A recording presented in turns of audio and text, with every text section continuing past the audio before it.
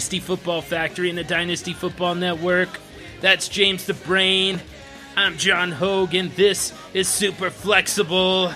Travis the Beard is still in the basement for one more episode, but we're going to continue the position dissection without him and wrap up these running backs once and for all.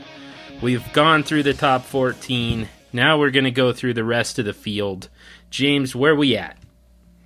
We are on running back 15, and running back 15 was Dion Lewis. I'm not going to go through his stats. I think at this point we're just going to kind of discuss these players and kind of the effect that it's going to have them moving forward and with their current squad. So Dion Lewis was running back 15 in a PPR. He kind of came from nowhere. He was a guy that was on the outside looking into this backfield, at least most of us thought coming into the year. New England had signed Rex Burkhead. They had James White under contract.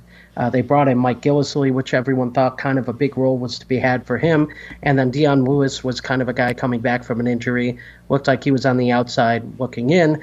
He was in a contract year, and he ended up having the best year out of all these running backs. So it's really interesting when you look at that. Also interesting, Dion Lewis, like I said, is a pending free agent. Rex Burkhead, I believe, was only a one-year sign, so he's a free agent too. So really, New England's looking at having James White and Mike Gillislee as their two running backs under contract. Dion Lewis, I think, is going to have a role moving forward. The whole knock on Dion Lewis, in my opinion, has always been his health. He's a smaller back. He's a pass-catching guy, an electric guy out of the backfield, but he's not the kind of guy that can stay healthy for a full 16 games. Well, he stayed healthy this year, and he looked really good. He looked like he was rejuvenated running between the tackles. He did a little bit of everything for New England this year.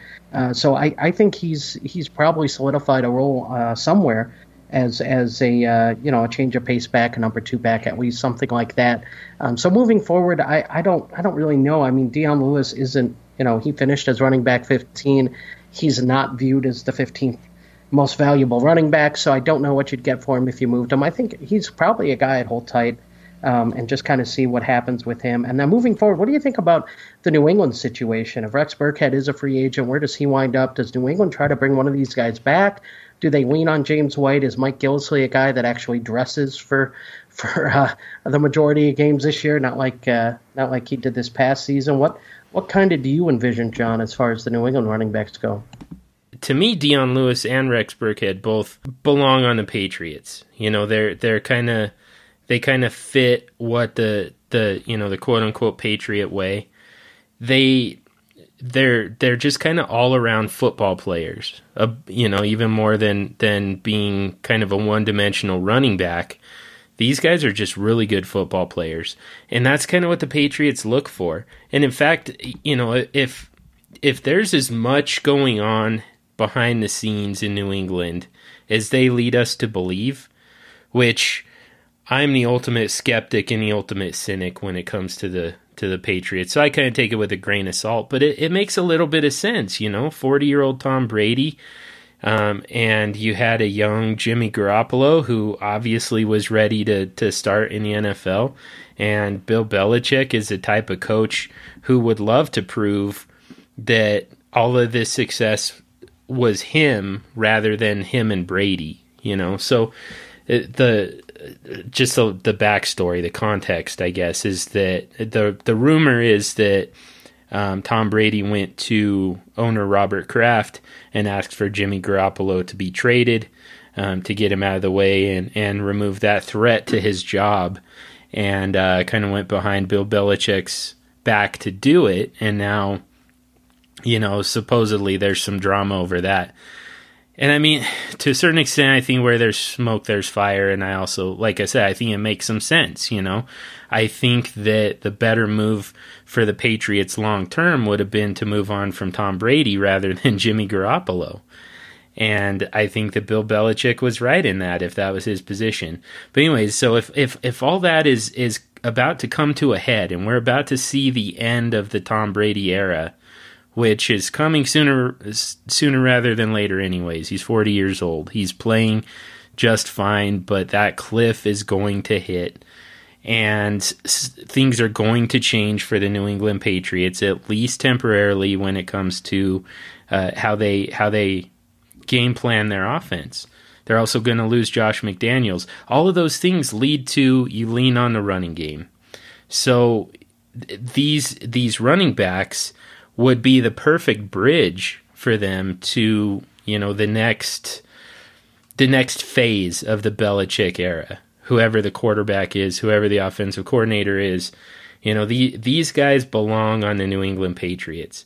The only caveat is the Patriots don't pay for, wide receivers, running backs, until recently defensive backs. There's certain skill positions that they're just not willing to pay for, and it's worked really well for them. So, Dion Lewis, to me, is the most likely to leave because he could probably get a bigger contract somewhere else. But he belongs in New England. I think that Rex Burkhead is probably cheap enough that he probably comes back. So I think that Rex Burkhead is a stronghold just for the simple fact that he might be your early down and goal line short yardage type of guy. He might serve the entire Dion Lewis role and in 2018. And then I'd wait and see what happens with Dion Lewis. I mean, I think that he's going to have a significant role wherever he goes. I just think that he's the most likely to leave. And again, there's yet another long answer to a short question. Yeah, I guess my feeling on it is I kind of think they're both probably on the outs. I don't think either come back, and New England definitely would need some depth there. But it seems like, and this is just such a Belichickian thing, is, you sign Mike Gillislee and you have James White, and you kind of prepare a year before for what's going to happen the next year. And whether or not Mike Gillislee is going to be the back that they thought he was going to be, it just seems like Belichick isn't going to deviate from the original plan. That was the plan. That's what's going to happen, especially with roster configuration. In game, obviously, he adjusts better than any coach in the NFL. But I think, roster-wise, they have a game plan. They stick to that game plan. They believe in their evaluation process and that sort of thing. So I could see Mike Gillislee being the guy next year that comes out of nowhere, that rushes for 10 to 12 touchdowns, that everyone goes, wait, where was this last year when we expected it? And James White is the elite pass-catching back, the guy that, the 2-minute drill guy, the guy that's the third down back, that kind of guy. And then they have a few, bring in a few other guys that maybe in free agency, maybe in the draft, something like that you wouldn't think would have a huge role. So that's my take going forward. But again, you could be right. I mean, Rex Burkhead could be cheap enough to where they bring him back and he has a significant role. I could see that being a possibility too. I have another prediction to make real quick. So Bilal Powell is in the going into the final year of his contract with the New York Jets. He's due $4.8 million, and he has a dead cap hit of just over $800,000, almost $900,000. So there's a definite out for him. And he has New England Patriots written all over him. And especially the fact that he currently plays for an AFC East rival of the Patriots. So I'm going to make a prediction that Dion Lewis walks away, possibly Rex Burkhead. I still think that they can work out a deal with Rex Burkhead to make the money make sense. And then watch for Bilal Powell to either get cut and then signed by the Patriots or just traded to the Patriots, just because that is the model every single offseason. Go find a castaway type of running back, and one that's affordable, and especially anytime you can poach from an AFC East rival, Bill Belichick's going to do that every time. So just a thought, just a guess. Let's move on to the next guy. Running back 16 in 2017 was Lamar Miller of the Houston Texans, and he did it with 238 carries, 888 yards, and 3 touchdowns. He also had 36 catches on 45 targets, 327 yards receiving, and 3 receiving touchdowns, and benefited quite a bit from D'Onta Foreman going down with an injury, with an ACL injury, just as he was about to break out and possibly take over that starting role from Lamar Miller. He was taking more and more work from Miller as the season progressed, but he actually tore his ACL on a long touchdown run. So it seemed like it was Foreman's job to lose, and then he lost it with his ACL. He left them both out on the field in Houston. Yeah, I agree with that take. We know what Lamar Miller is, and there's nothing wrong with it. He's a number 2 fantasy running back, and that's fine. But that's his floor is low end number 2 fantasy running back if he starts, and his ceiling is high end number 2 fantasy running back if he starts. And I think you're right. I think D'Onta Foreman was in line for a larger role. That hurts Lamar Miller, and I think this is best case scenario. This is kind of what you're getting with Lamar Miller. We know who he is, and again, he's an above average back in my opinion, but that's about it. And I think D'Onta Foreman kind of was an upgrade last year, so it'll be interesting to see if he can hold him off. But definitely not a guy that I'd be excited owning or buying. As a matter of fact, now might be the time to sell. He still has some name cachet. He's still looked upon as the starting running back in Houston. So if you have Lamar Miller, now might be the time to try to move on from him. See if you can get something for him while he still has some value. Again, if he does start, it's not like you're losing a lot. I think you're losing a running back 2 at best. So that's kind of my feeling on Lamar Miller. Yep, agreed. All right. Well, let's move on to running back 17, and that was Jerick McKinnon. And Jerick McKinnon, really an interesting name. Real quick, he played in 16 games. He started in 1. He had 150 carries, turned into 570 yards and 3 touchdowns. In the passing game, he had 68 targets. He hauled in 51 of those 68 targets for 421 yards and 2 touchdowns. Latavius Murray vultured a lot of touchdowns from him, and Latavius Murray is a bigger back. You kind of expect that, but that's kind of the thing with Jerick McKinnon. He's a pending free agent, and so he's going to have a role in the passing game no matter where he ends up, which is good. It's valuable. You need that in the PPR. However, his upside's limited. He's not going to get a lot of touchdowns. He's not going to get a lot of goal line work, that sort of thing. So you just know what you're getting with McKinnon. I mean, this was an exciting year for him. He flashed some of the ability that he has when he gets the ball in the open field. He's a fun player to watch, but at the same time, I mean, he's not a guy that has that high of a ceiling. Just because he's 5'9" and about a little over 200 pounds, he's not going to be an every down back. He's not going to be a guy who gets a whole lot of carries. He doesn't look comfortable running in the line. So, he's kind of a niche player. I definitely think that he has value. And if I have Jerick McKinnon, I'm probably holding him because, I mean, what are you going to get for a guy like Jerick McKinnon? I don't think you're going to get anything, a huge upgrade over Jerick McKinnon right now. And if you're getting a draft pick, you're probably hoping that they turn into a Jerick McKinnon, because you're probably getting a late second, early third. And so I don't think, I don't know. I think if you have Jerick McKinnon, you hold him. You hope that he winds up in a really good situation. The Giants are a situation that, a lot of people are kind of clamoring in New York to bring him in, and that's, could be an interesting situation.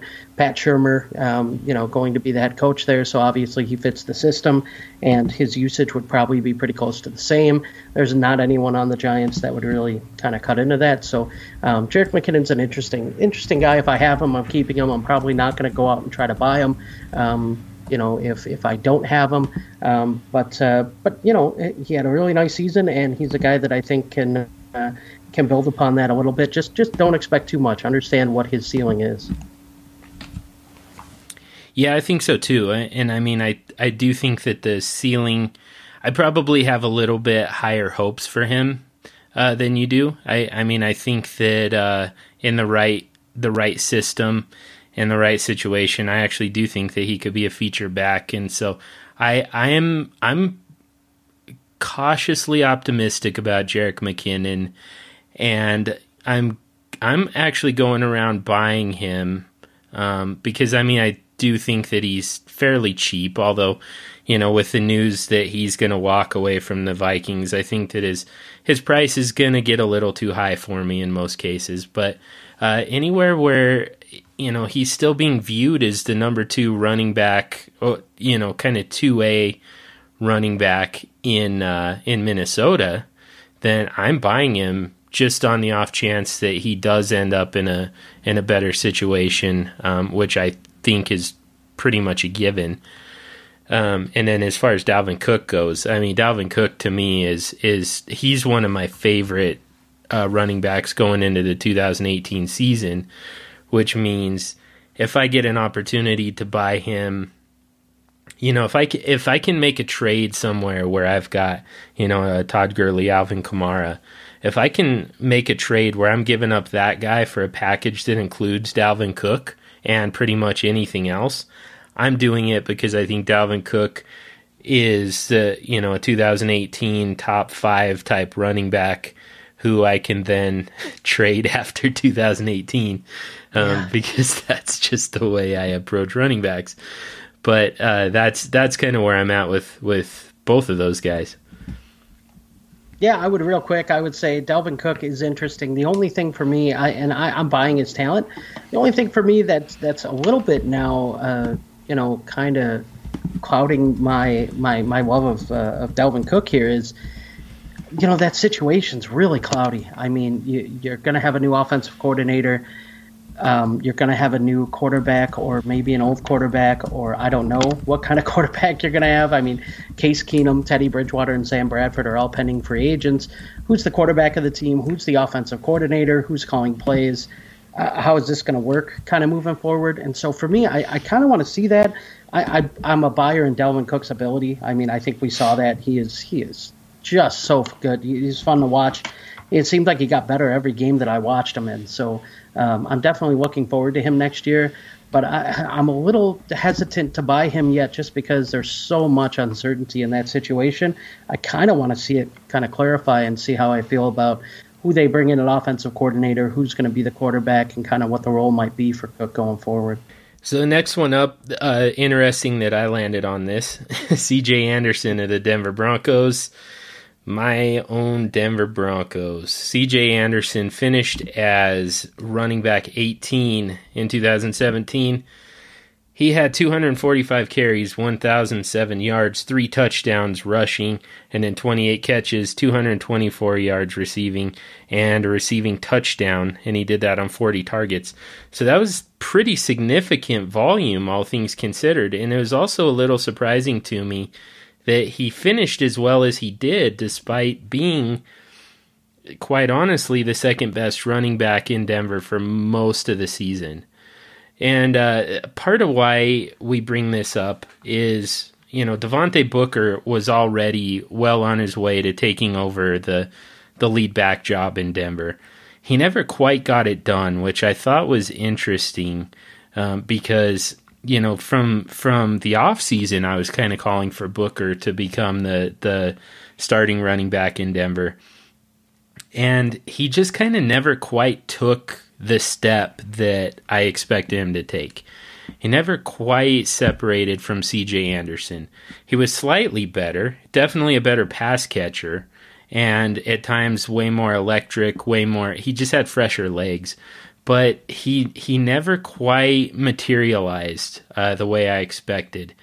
And it's interesting because, C.J. Anderson just 2 years ago signed a pretty significant contract with the Broncos.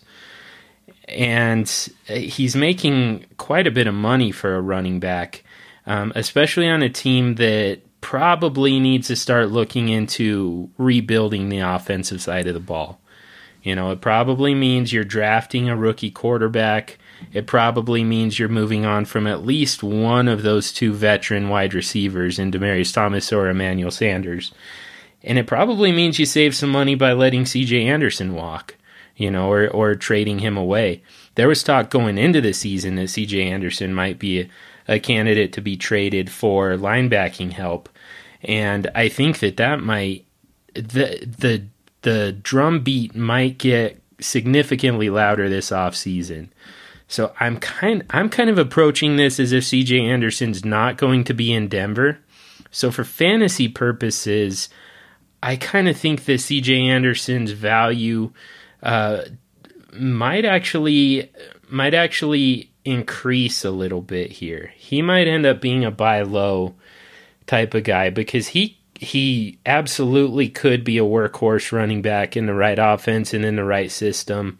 He does need a credible passing game in order to do that, and he doesn't have that in Denver right at the moment. And then as far as the Denver running back situation goes, I don't know if they feel comfortable enough with Devontae Booker to make that move. I feel like they feel like they need to make that move financially to move on from CJ Anderson, but I don't know for sure that Devontae Booker is the guy. So a couple interesting thoughts on that, I suppose. First of all, D'Angelo Henderson looked electric in his limited opportunities between the preseason and the last game of the season. And second of all, Denver might be a sneaky candidate to take a running back fairly early in this draft, maybe a Saquon Barkley.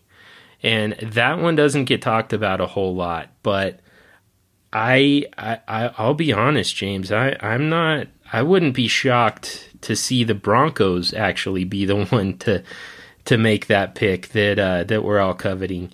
And I don't know for sure. We're going to talk about Saquon Barkley later. I don't know what that does to his value, but for me, it might take a little bit of a hit fantasy-wise if he's on the Denver Broncos roster. Yeah, that's an interesting thought there.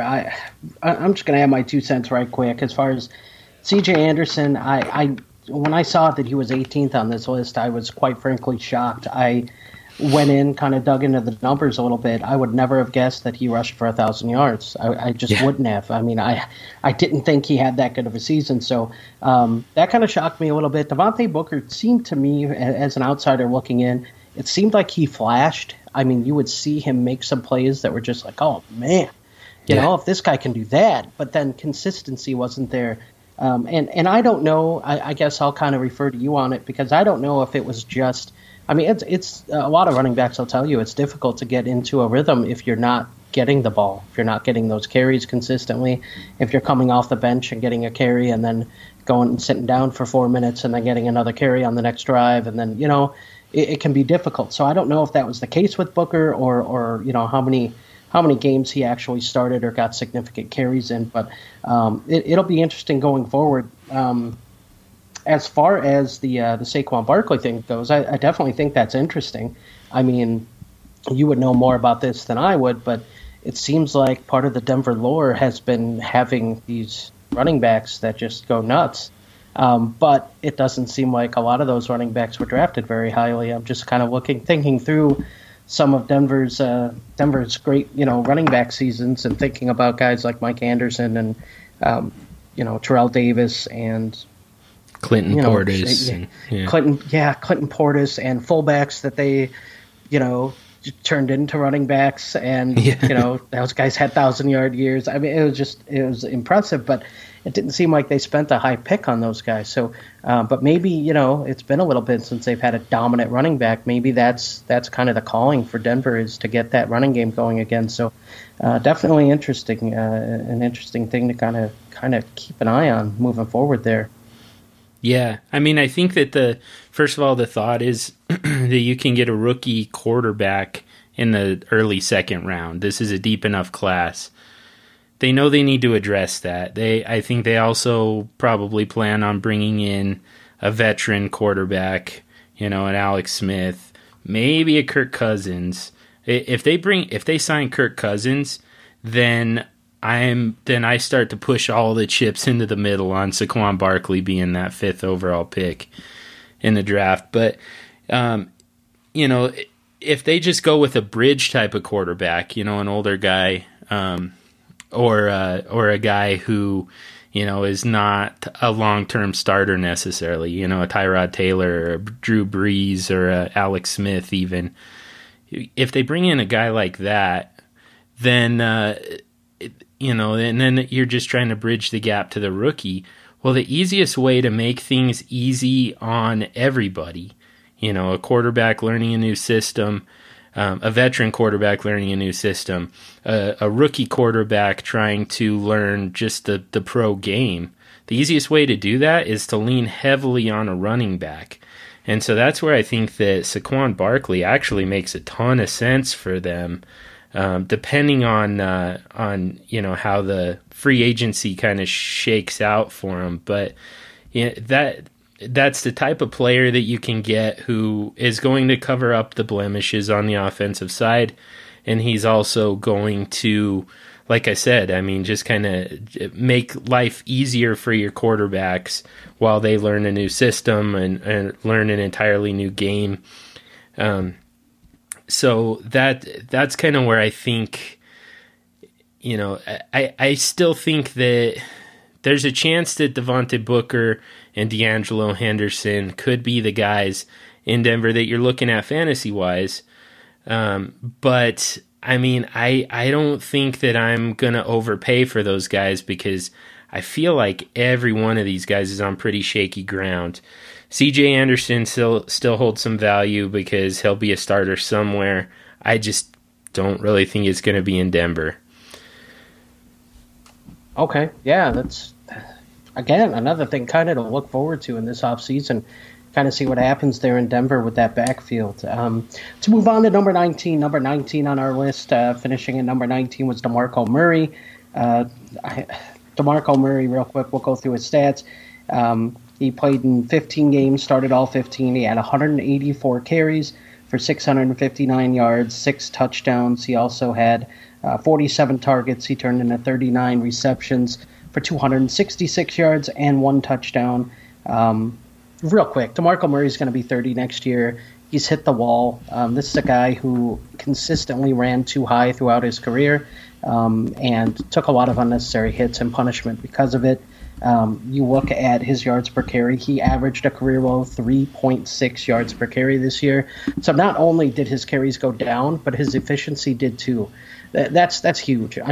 That's saying that he was fresher when he was in games because he wasn't getting as many carries and on the field as often, and he still was less effective than he was previously. So that shows you that a guy whose volume went down was not as efficient. And it's not like the defense wasn't getting wore down because when he was checking out, Derrick Henry was checking in, another big back who's physical and is punishing that defensive line. So by the fourth quarter, this team is still tired. There's no excuse for why DeMarco Murray wasn't as efficient other than he had a poor year and, well, maybe it's time to start looking at his age and usage and selling him. So, I'm selling DeMarco Murray. As far as Derrick Henry goes, that's interesting too. They bring in Mike Vrabel. It sounds like,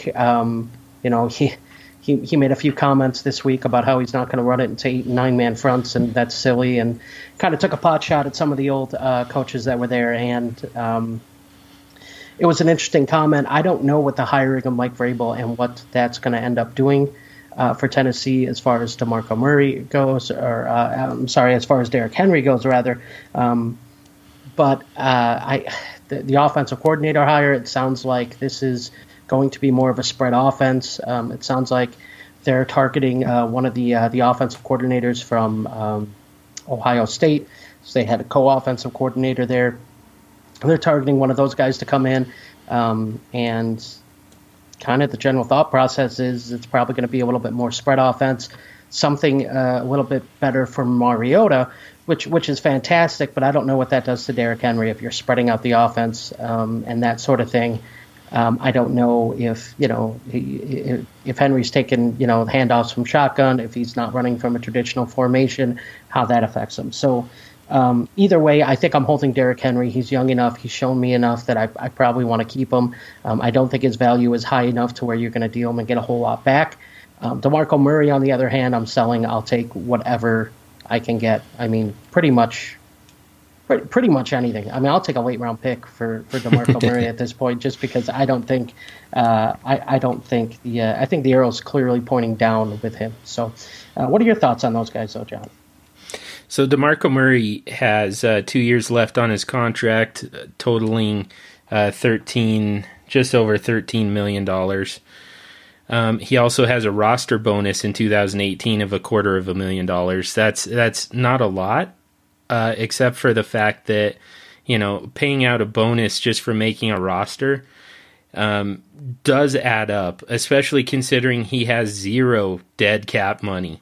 He's gone. There's no way DeMarco Murray comes back to Tennessee. I mean, maybe they rework that contract, but there's no way that they're going to pay him, $6.5 million in 2018, including that roster bonus, when they don't have to pay anything.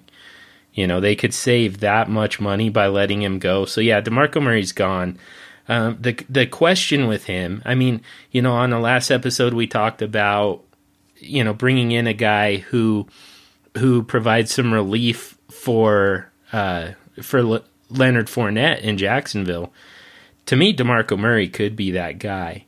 That's just kind of off the top of my head, or just kind of shooting from the hip. That's a possible landing spot for DeMarco Murray, and that's the type of situation that he probably belongs in. He's also shown that he's very capable catching the ball out of the backfield. So, if you're looking for a little bit more of a dual threat, so there's some landing spots for him for sure. It's just not going to be in Tennessee. So that's the bigger question: is Derrick Henry, and what does Mike Vrabel do with this modernized offense? What does that mean for Derrick Henry? And that's going to be the question, and it's making me a little bit nervous about a guy who I picked, as a very, very early 2018 type sleeper. All of a sudden, I'm not feeling great about that with him, possibly seeing a totally altered role where he might be asked to do a lot more receiving out of the backfield, and that's not exactly his strong suit. I believe he can do it, but to me, this is a guy who's just built to play the running back position. He's just, between his build, his speed, his vision, his balance, all of it just adds up to the prototype for a running back. But that doesn't fit in a spread offense, and that makes me nervous. All right, next up is running back number 20, Alex Collins for the Baltimore Ravens. And this isn't even so much about Alex Collins necessarily, just that entire backfield is very much up in the air, which is strange because Alex Collins did have such a good year, but John Harbaugh just doesn't want to commit to him as the feature back. Kenneth Dixon's coming back from the ACL injury, and I would expect for him to play a role and cut into it pretty significantly. Buck Allen was running back number 23, and he did it mostly as a pass-catching back, and Danny Woodhead is gone from this offense. But I still think that, barring health, barring suspension, all the bonehead stuff that comes along with Kenneth Dixon, and barring any moves in the NFL draft, I think that Buck Allen is out. Kenneth Dixon is probably the pass-catching back. Alex Collins starts off as the feature back, and with Kenneth Dixon pushing for that. So I think that Kenneth Dixon is buy low. Alex Collins is probably more of a hold at this point. Yeah, real good. I like that. 21 was Frank Gore, and really Frank Gore, he's been around as long as dirt, but he's always significant. It seems like he always ends up, a running back too. He has some fantasy relevance every year. I mean, I don't know how you can count on that moving forward. Marlon Mack was a guy who, he seemed like he's a good secondary guy. I just don't see him being kind of the main guy going forward. So I don't know what the Colts do. I would expect them to bring in a free agent, to be honest.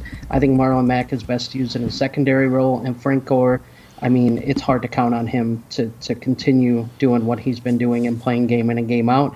So I don't think that I would count on him fantasy-wise moving forward.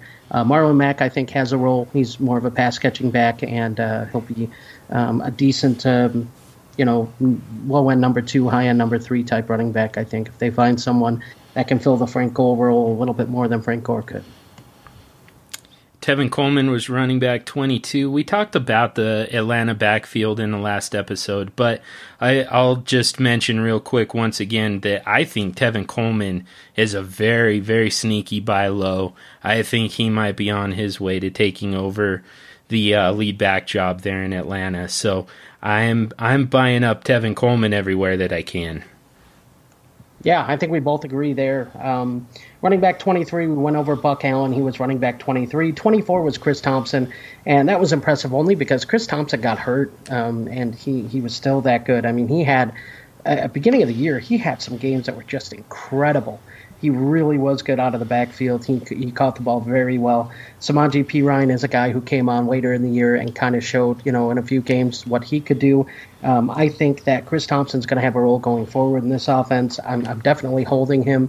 I like his versatility and what he can do. And I think Samaje Perine is probably a between the tackles, 2 down back. So I think they both have their limitations, but I'm probably holding both of them moving forward. All right, cool. That's it for the top 24. We made it. So we're going to do just some quick hitters on some guys who didn't finish as top 24 running backs, as RB1s or RB2s.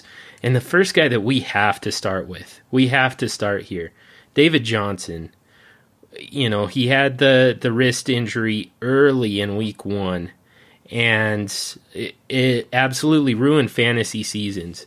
And I think that there's some recency bias. That's a term that gets thrown around quite a bit, but I think that there's some of that going on.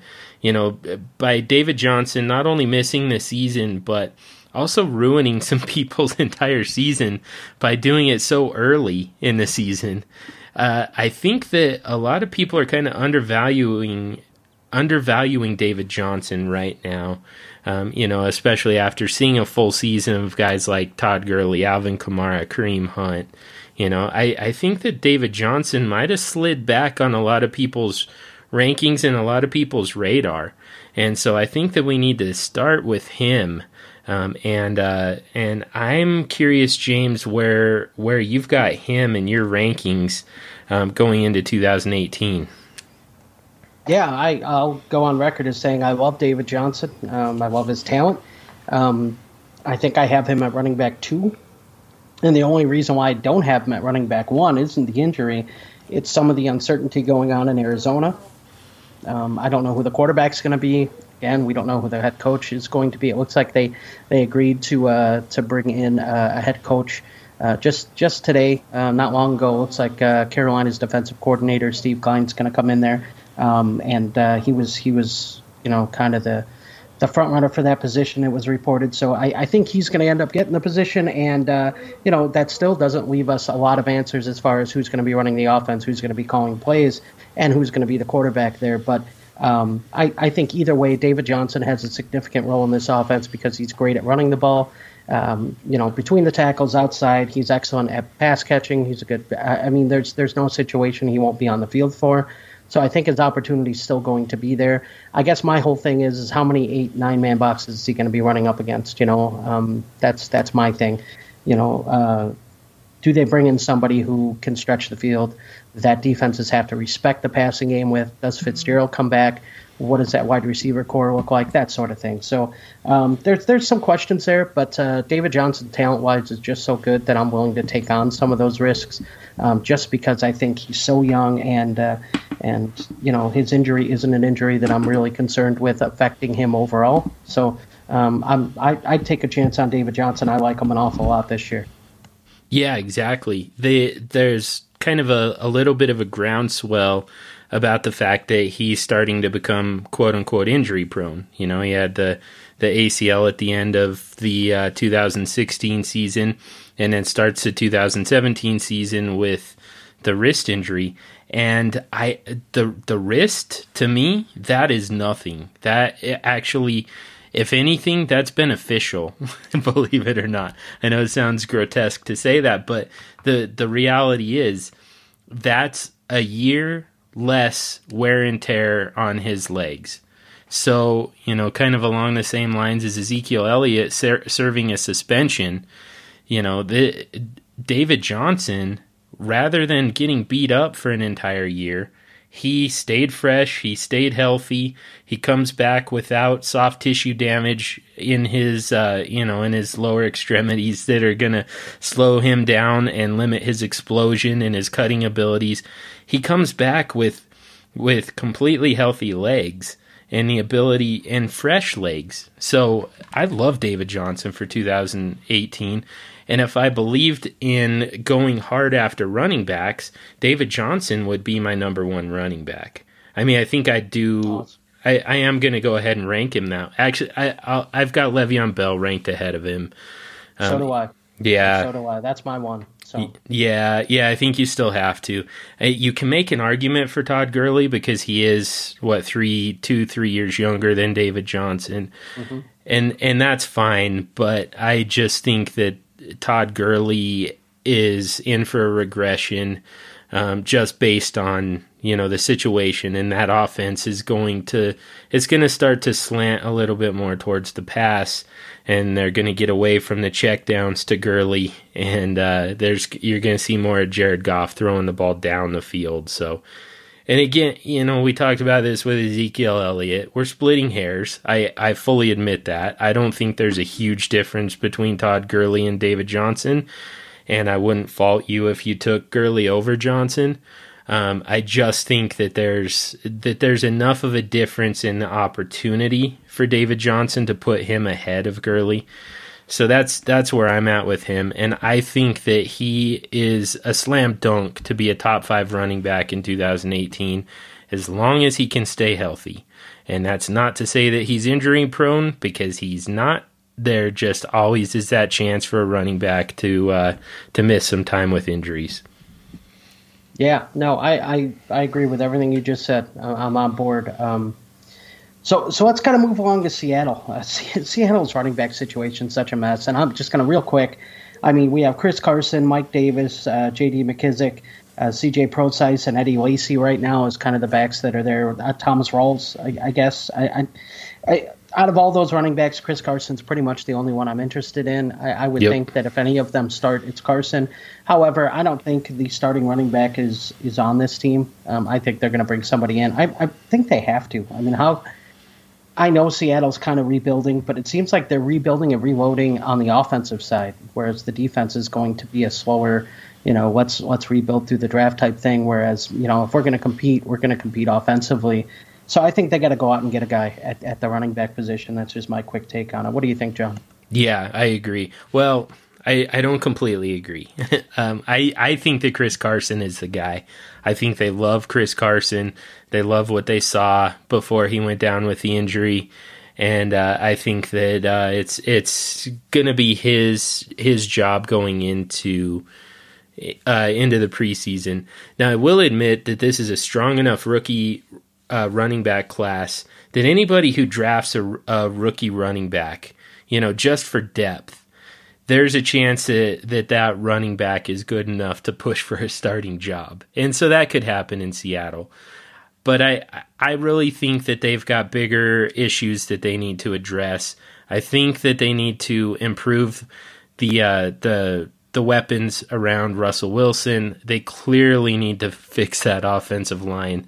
And they're gonna lose a lot of talent on the defensive side. So I think that is going to be a priority for them as well. So I think that if you're Pete Carroll and you're looking at this roster, I think that running back, believe it or not, is actually probably the position that you feel the best about going into 2018, and you feel like it's, other than quarterback, of course, and it's probably the position that you feel like you can kind of kick the can down the road for at least another year. And I think you're okay with Chris Carson. I think that you've got, Mike Davis, J.D. McKissick. I think those guys are very good backups. And in deeper leagues, I would hang on to both of those guys. because Chris Carson is a smaller running back. He's very dynamic, but he's smaller, and there's a good chance that he misses some time, which, if that happens, if he suffers an injury and he misses time, Mike Davis, J.D. McKissic go right back to being kind of the dual threat type running backs on that roster. So a couple more guys that we wanted to talk about, and I don't know that there's a lot to say about either of these guys, but there are some fantasy questions, and even though they're on separate teams, I'm going to throw them both out to you at the same time. First of all is Ameer Abdullah, and he is going to be back in Detroit. But we don't know for sure what that means. And then Doug Martin, who's out in Tampa Bay, and I wonder where he lands, and I wonder if it matters. Yeah, I'd sell both of these guys. I think Ameer Abdullah, really, we've seen enough of him to kind of know what he is, and I'm just not interested. I think he's had opportunity after opportunity to be the guy that everyone says he was coming into the year, and he hasn't been. He's just kind of a guy at that running back position. I think Detroit's ready to move on, and I kind of don't blame him. I think that's one of the spots that I'd be looking for one of the free agent running backs to go to, maybe a Carlos Hyde or someone like that. Doug Martin is another guy. He's just so inconsistent. I mean, he'll have a great year, and then he'll have a terrible year, and then you can't count on him with injuries, suspensions. It's gotten to the point where I don't think a team can bring in Doug Martin and say, okay, this is a guy that we're going to lean on. At absolute best, I think he can hope to come in and be part of a committee, but he's more likely to come in and be a clear number two to someone. So, I could see him, maybe if Chris Johnson is gone and AP is gone, maybe he goes to Arizona as kind of a backup to David Johnson. I could see that being a role for him. So I'm not buying either one of those guys personally. What's your take on those guys, John? Yeah, I think I'm with you. I think I don't want either of these guys on my fantasy roster, to be honest. And it hurts me to say that because both of them are just they have always appeared so talented. They just can't get it together for two different reasons, but with very similar results. Ameer Abdullah is just, there's no reason for him to be as ineffective as he is, but he just is. I kind of think that Tion Green might be, at least for now, he's kind of the default running back that you want in Detroit. And Doug Martin, like I said, I don't know where he's gonna land. I don't even really have much of a prediction, but I also just, like I said, I don't think it matters. I'm not so sure that it matters. I think that he's running back depth somewhere, and he's gonna get maybe 5 carries a game as long as he can actually stay healthy and stay out of trouble. And I just don't think that there's enough there for him to be fantasy relevant. Yeah. All right. Well, moving on, the question I kind of want to ask you about is Green Bay. What's going on in Green Bay, and what do you do? Aaron Jones obviously was a guy that I know a lot of us at DFF are really high on. Every time he hit the field, it seemed like he flashed, but he got in a little bit of trouble and got suspended, and that opened the door for Jamal Williams while Ty Montgomery was hurt, and Jamal Williams took advantage of it, and it seemed like he was kind of the back going forward there, but there's word coming out that he has to work on some of his explosiveness. He was just kind of a guy there when you look at his yards per carry and such. Ty Montgomery is a guy who's going to come back healthy. What do you make out of that backfield, and who do you want, if anyone, out of there? For me, it's Aaron Jones. It's absolutely Aaron Jones. And I think that, I believe he also dealt with an injury. And so the combination of the two, that definitely worries you. Both of those things can start to pile up, the injuries and the off the field issues. But all that aside, Aaron Jones is not only the most talented and most versatile, most complete back on that roster, to me, he was among the top 5 in this rookie class, which is saying a lot because this was a loaded rookie class, but I think this was one of the best backs. to come out of that class. So for me, it's Aaron Jones. I mean, I think that Jamal Williams is a little bit more of a handcuff type guy. Ty Montgomery is going to be kind of the monkey wrench in this whole thing. And part of the problem is that if he stays at running back, which is kind of where he belongs, to be totally honest with you, he's going to do is take away work from these guys. You know, he's trusted by the offense, by Aaron Rodgers and Mike McCarthy. He's you know, he's a good receiver out of the backfield. He's got the assignments down when it comes to staying at home and blocking. So he's going to get on the field. The saving grace could be a shift back to running back for to wide receiver for Ty Montgomery. And I think that's kind of what we're rooting for here. I think that's the only chance that he really has fantasy value. But I think that for him and Jamal Williams, the bigger thing is they are more fantasy value killers. They're going to take away from Aaron Jones way more than they're going to actually have standalone value. Yeah, I completely agree with everything you just said. If I want one running back, it's Aaron Jones. I don't know that I'd go top 5. That might be the one thing that I don't totally agree with, but I definitely think he is a talented running back. He's good, man. Every time he had an opportunity in Green Bay, it seems like he flashed. There was one game when, Jamal Williams started. Aaron Jones had one carry. It was in overtime, and it was a game-winning touchdown carry, and it was from far out. It was like a 40-some yarder. So, I mean, Aaron Jones just seemed to produce every time he hit the field. It was clear to me just watching them that he was the most talented back. So, if I want Aaron Jones out of this trio as well, I'm definitely higher on him than any of them. And yeah, so that's kind of where I stand with it too. So we talked about Jerick McKinnon in particular, possibly taking over the role of RB1 in New York for the Giants. But there's a couple other guys there who already have a job with the Giants, and it's a very murky situation without Jerick McKinnon setting foot into Jersey. So Orleans Darkwa and Wayne Gallman, are they either of those guys worth owning in fantasy as anything other than a speculative ad?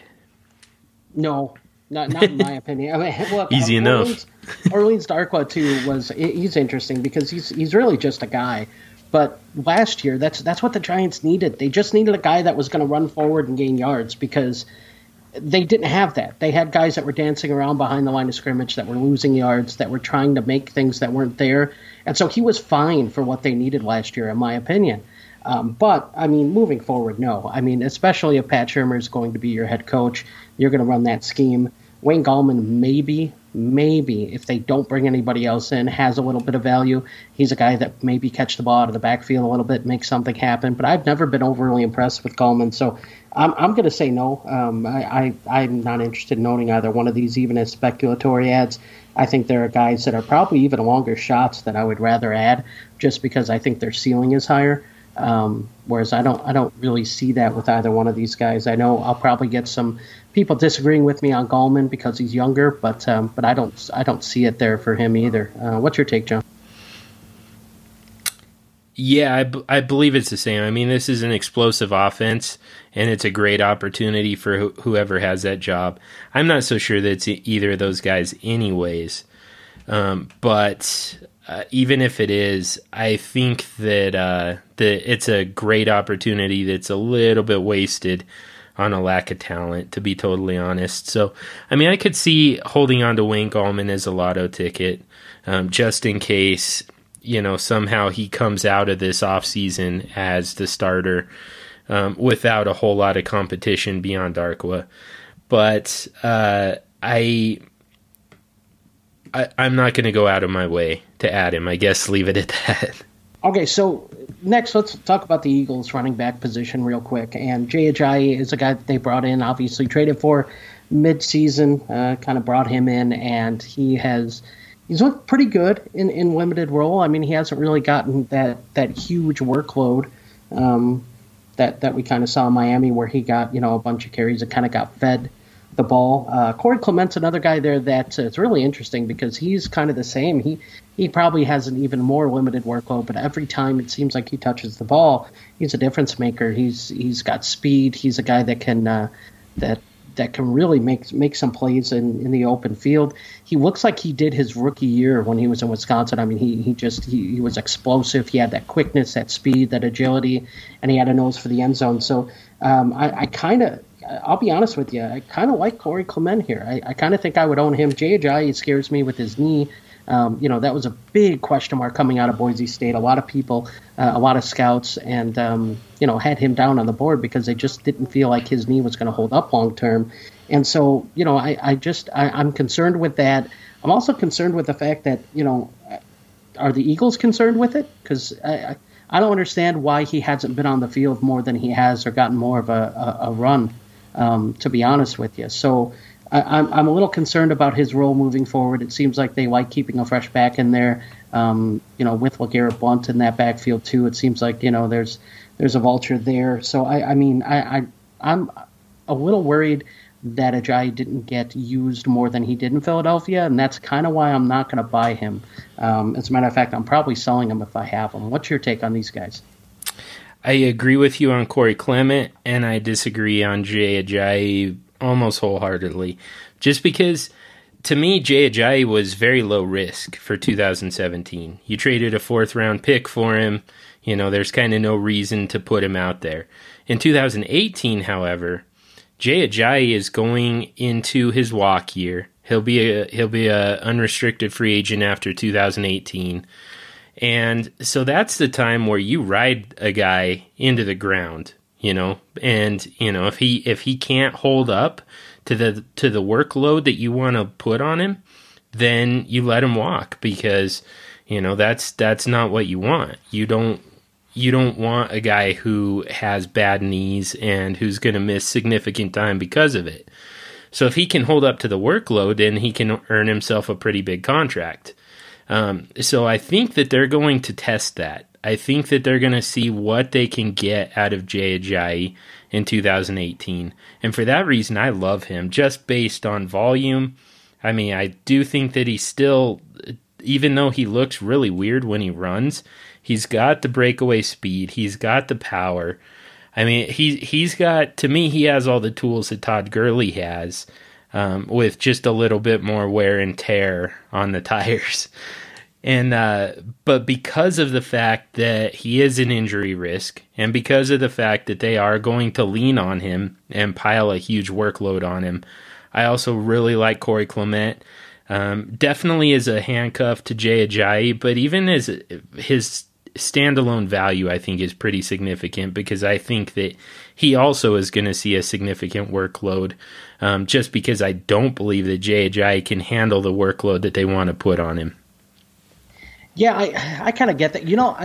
Here's the analogy that I kind of came up with when I was listening to you real quick. And it's almost like a car, and you're looking at this car and you're going, boy, Jay Ajayi is, this is the car I'm buying. And it's this tie rod is bad and it's going. But if I fix it, and I sell this car and I get a different car, then it's going to cost me more, and I'm not going to have as much money to get where I'm going. But if I keep this car, and I drive it, on vacation 800 miles away, and I get there in one piece, dude, I'm golden. I'm absolutely golden. I'm going to have a ton of money to spend there. I'm going to have a great time, and everything's going to be good. But the problem is that, like, if the car breaks down 150 miles in, you're kind of screwed. And that's the way it is with Jay Ajayi. If you hold him and he doesn't hold up, which, I mean, I think the indication is that he probably, I would say that Philly isn't using him very much right now because they're a little concerned about it. If that does happen and week 3 this guy goes down and you are banking on, really running him into the ground, well, now you're a team who's, they're in the Super Bowl. You're a team with playoff aspirations that just lost their starting running back you were banking on a lot. So I don't know. To me, it's just you better have a backup plan if that's your game plan, I guess, moving forward. And the backup plan better not be, well, Corey Clement and LeGarrette Blount are going to kind of split. As much as I like Clement, I just don't think that's feasible either. So it's an interesting thought, but I would think if that's what you're going to do, you better bring somebody else in to kind of mitigate some of that risk. Yeah. Well, to use your analogy on the car, essentially they got a free car and they basically waited to drive it. If you have another 800 miles that you're going to get out of that car, they waited until they went on that 800-mile trip. And so that's essentially what 2017 was. It was kind of a free year. There was no reason to necessarily use Jay Ajayi. But now it's time for vacation. It's time to put those miles on it and get whatever you can get out of them. So I think Jay Ajayi is going to be really interesting next year, but I think that Corey Clement is the lotto ticket that you want. And, I mean, best case scenario, Jay Ajayi does exactly what I think he's going to do next year, which is top 5 ceiling. And then, you trade him. You sell high on him. And Corey Clement becomes the feature guy in 2019. So getting out ahead of that a little bit, there's absolutely nothing wrong with that. That's actually very sound strategy. A couple other guys who are currently in the league, before I ask you some questions about some of the future stars of the position. But I'm going to lump these two guys together because they have similar situations, not quite the same, but similar. Kenyon Drake right now is the de facto starter for the Miami Dolphins at running back. It's a little hard to imagine him being the best option when the dust settles and the smoke clears, but it's very possible. And James Conner right now is, for all intents and purposes, a starter in Pittsburgh. Le'Veon Bell is no longer under contract. He's a free agent. He has said that he will not play under the franchise tag again. He would rather retire, which, we've heard that before, but not from him, but from others. And it's entirely possible that that's just kind of, puffing up the chest going into negotiations. But it's also possible that they let him walk or that he does retire. And James Conner all of a sudden is a starting running back for one of the top offenses in all of football. So those are two guys that I want to ask you about, just as far as their dynasty value going into 2018. How confident do you feel like you can be in either one of those guys being a fantasy relevant running back for you? Yeah, well, it's interesting. I think James Conner, look, like you said, we've heard it before. If Le'Veon Bell gets the franchise tag, he'll sit out as long as he can until he starts losing game checks, and he'll probably show up. I mean, that's normally what ends up happening, and that'll kind of be it going forward. So James Conner's interesting just because you don't really know what's going to happen, but at the same time you can kind of expect that that Le'Veon Bell's probably going to be back, and he's probably going to have a limited role for one more year. And then after that, we'll see. But as far as next year goes, I think your window for buying James Conner is still going to be okay. I think right now, with the speculation that Le'Veon Bell may not be back there, I probably wouldn't be buying him. Any owner that has him is probably wanting a little bit more because of that. But if Le'Veon Bell comes back, which I expect will be the case, middle of the year next year, or beginning of the year next year, when Le'Veon Bell's taking all those carries, that's probably the time to buy James Conner. So that's kind of what I'm looking at as far as he goes. Kenyon Drake is really interesting. Okay, so check this out. I was just kind of looking at his game logs, right? And in the last 5 weeks, okay, so actually it was the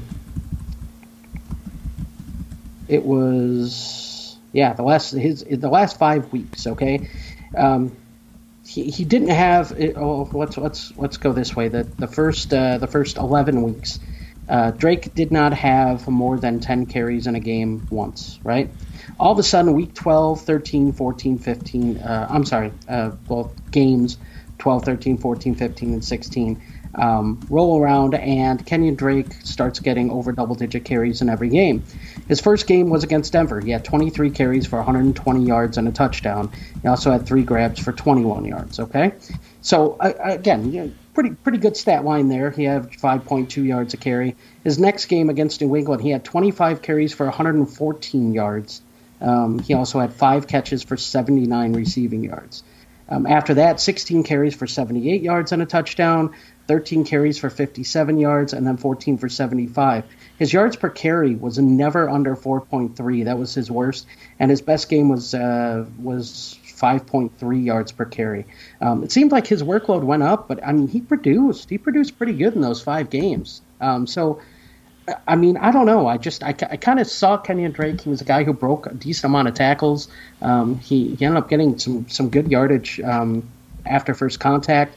He was a guy that I was really interested in kind of going forward. The problem is that you kind of hear some rumors out of Miami that they're not so high on him. So that's what gives me pause as far as buying Kenyon Drake goes. So if I own Kenyon Drake, I'm probably holding and hoping for the best, hoping that Miami at best drafts a running back in the maybe 4th round that he has to compete with. Something like that they don't bring in a veteran that they're going to spend a bunch of money on, so they're going to start, that sort of thing. If I don't have Kenyon Drake, I'm probably not buying him anywhere just because, I don't know what that situation's going to hold. But it definitely seemed like Kenyon Drake actually, when he got a run at the end of the year, played pretty well with it. So I don't know. He's an interesting name moving forward. I don't think I'd be selling him actively, and I don't think I'd be buying him. I think he's just kind of a hold. Good stuff, James. All right, I got one more question for you because you're our resident Devy guy. I don't play in any Devy leagues. For those who don't know, that's developmental, and which means, James plays Devy, which means he has already rostered several of the players who are going to be entering the 2018 NFL draft. And this is a really, really deep draft class for the running back position, starting, of course, with Saquon Barkley out of Penn State, who, for all intents and purposes, we're already kind of calling him the first overall pick in our dynasty rookie drafts. And I'd say there's at least a 75% chance, if not better, that holds up even after the NFL draft. But I think that everybody's pretty familiar with Saquon Barkley, but I think that what we could really use is a little bit of a context type of thing with this rookie running back class. And, how important is it, I guess? In a lot of startup drafts for Dynasty, you include the draft picks, right? You say you have 1.01 as a draftable asset. So how important is it to you to get Saquon Barkley at 1.01? And is there that much of a drop-off from Barkley to the next set of guys that you have to get 1.01? 1.02 isn't going to be acceptable for you, and you would move heaven and earth to get 1.01. And that's the first question I have for you. And then I guess the other question I would have for you is for those of us who aren't high enough on the draft picks and high enough on Barkley to make that move to go get the 1.01 and make sure we secure Saquon Barkley. Who are some other guys that we can look at later in the first round who still have a chance to take the type of step that rookie running backs are prone to taking, a la Alvin Kamara, Kareem Hunt, etc.? Yeah, and it's definitely a good year for that. I mean, it's a deep running back class for the second year in a row. First off, Saquon Barkley is great. I mean, he's fantastic. I've watched a lot of his tape, and I've seen him throughout the year. He's explosive. He has all the physical attributes that you would want. He's the obvious 1.01. But with that being said, and with the running back depth being what it is in this draft and what it is in the NFL, if I have the 1.01, it's valued so high to some that you could probably get 3 firsts I mean, if an owner has 3 firsts in this draft, you could probably get 3 late firsts, and I'd rather have that. And I enjoy Saquon Barkley. I love watching him. You know, he's a great talent. But just running down some of the names, I mean, Derrius Guice is a close second, in my opinion. Derrius Guice is a really talented running back coming out of LSU. He was a guy who was getting carries when Fournette was there. So, I mean, that's how good Guice was and is. You got both the Georgia running backs with Nick Chubbs and Sony Michel, both coming out, and both, I mean, really highly touted. You've got Ronald Jones III, you've got Myles Gaskin, Royce Freeman, Kalen Balaj. Kerryon Johnson is another guy who's flying under the radar. Akram Wadley. There's so many guys. Bo Scarborough. There's a ton of guys that are declaring for the draft. There's guys that you can get, you know, late second, third round. John Kelly is a guy coming out of Tennessee who who's highly touted. You have Cameron Betway, Josh Adams. Coming out of Notre Dame, who's a back that probably can be had in the third round even, that could be, you know, a tremendous talent. So there's a lot of guys. There's a lot of running backs that are going to be available in this draft.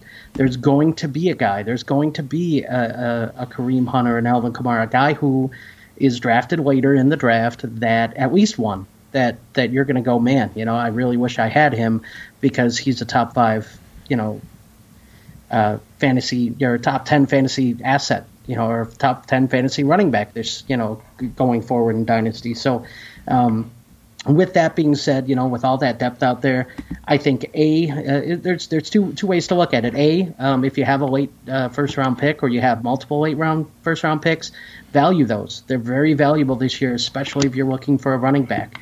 And the second thing is, with all this depth in the draft, look for guys that are taken in the third round and the fourth round of the NFL draft to actually have an impact and make you know, turn some heads, because that's going to end up happening this year. There's going to be a lot of backs that are taken later in the NFL draft that are going to have fantasy impacts right away.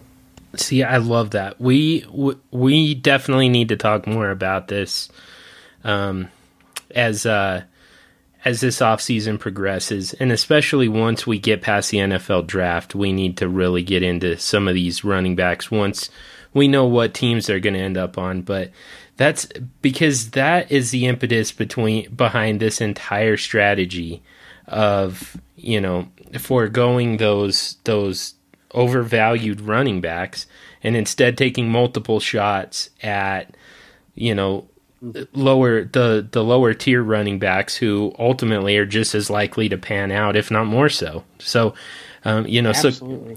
so to me, Saquon Barkley is definitely he's an elite talent, and he's probably going to land in the top 5 of NFL running backs at some point throughout his career, probably multiple times. I fully admit that, but I think that the draft picks that you could make, at least what I'm hearing from you, is the draft picks you could make in the area of, you know, the 8th overall pick in your draft, maybe even as late as the mid-second round pick.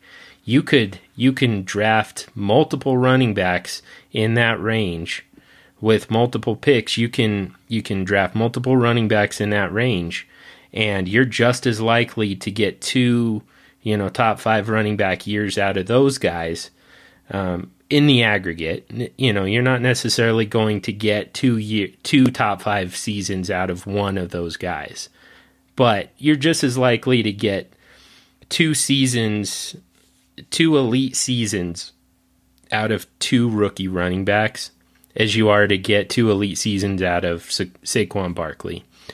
And I truly believe that, and it holds up too. Yeah, and one thing real quick that I just want to add right quick, you know, last year, the Senior Bowl it displays so much talent, and this year a lot of big name quarterbacks are going to be there. One of the ones that you know is getting a lot of talk today is Josh Allen for some of the comments he made, but he's going to be there. You know, it's Saturday. This Saturday is the Senior Bowl, the 27th. So, you know, tomorrow. It's the week before the Super Bowl. I mean, there's nothing going on this weekend. If you have time Saturday, watch the Senior Bowl. Last year, this is where people started picking up on Kareem Hunt. He had a tremendous Senior Bowl. He really blew away the practices in Senior Bowl week. And during the game, I mean, you just watched him and you instantly saw a guy like that. So, I mean, if you're not doing anything, or even if you are, record the game, watch it. It's fun. It's fun to watch some of these younger guys. You learn about them.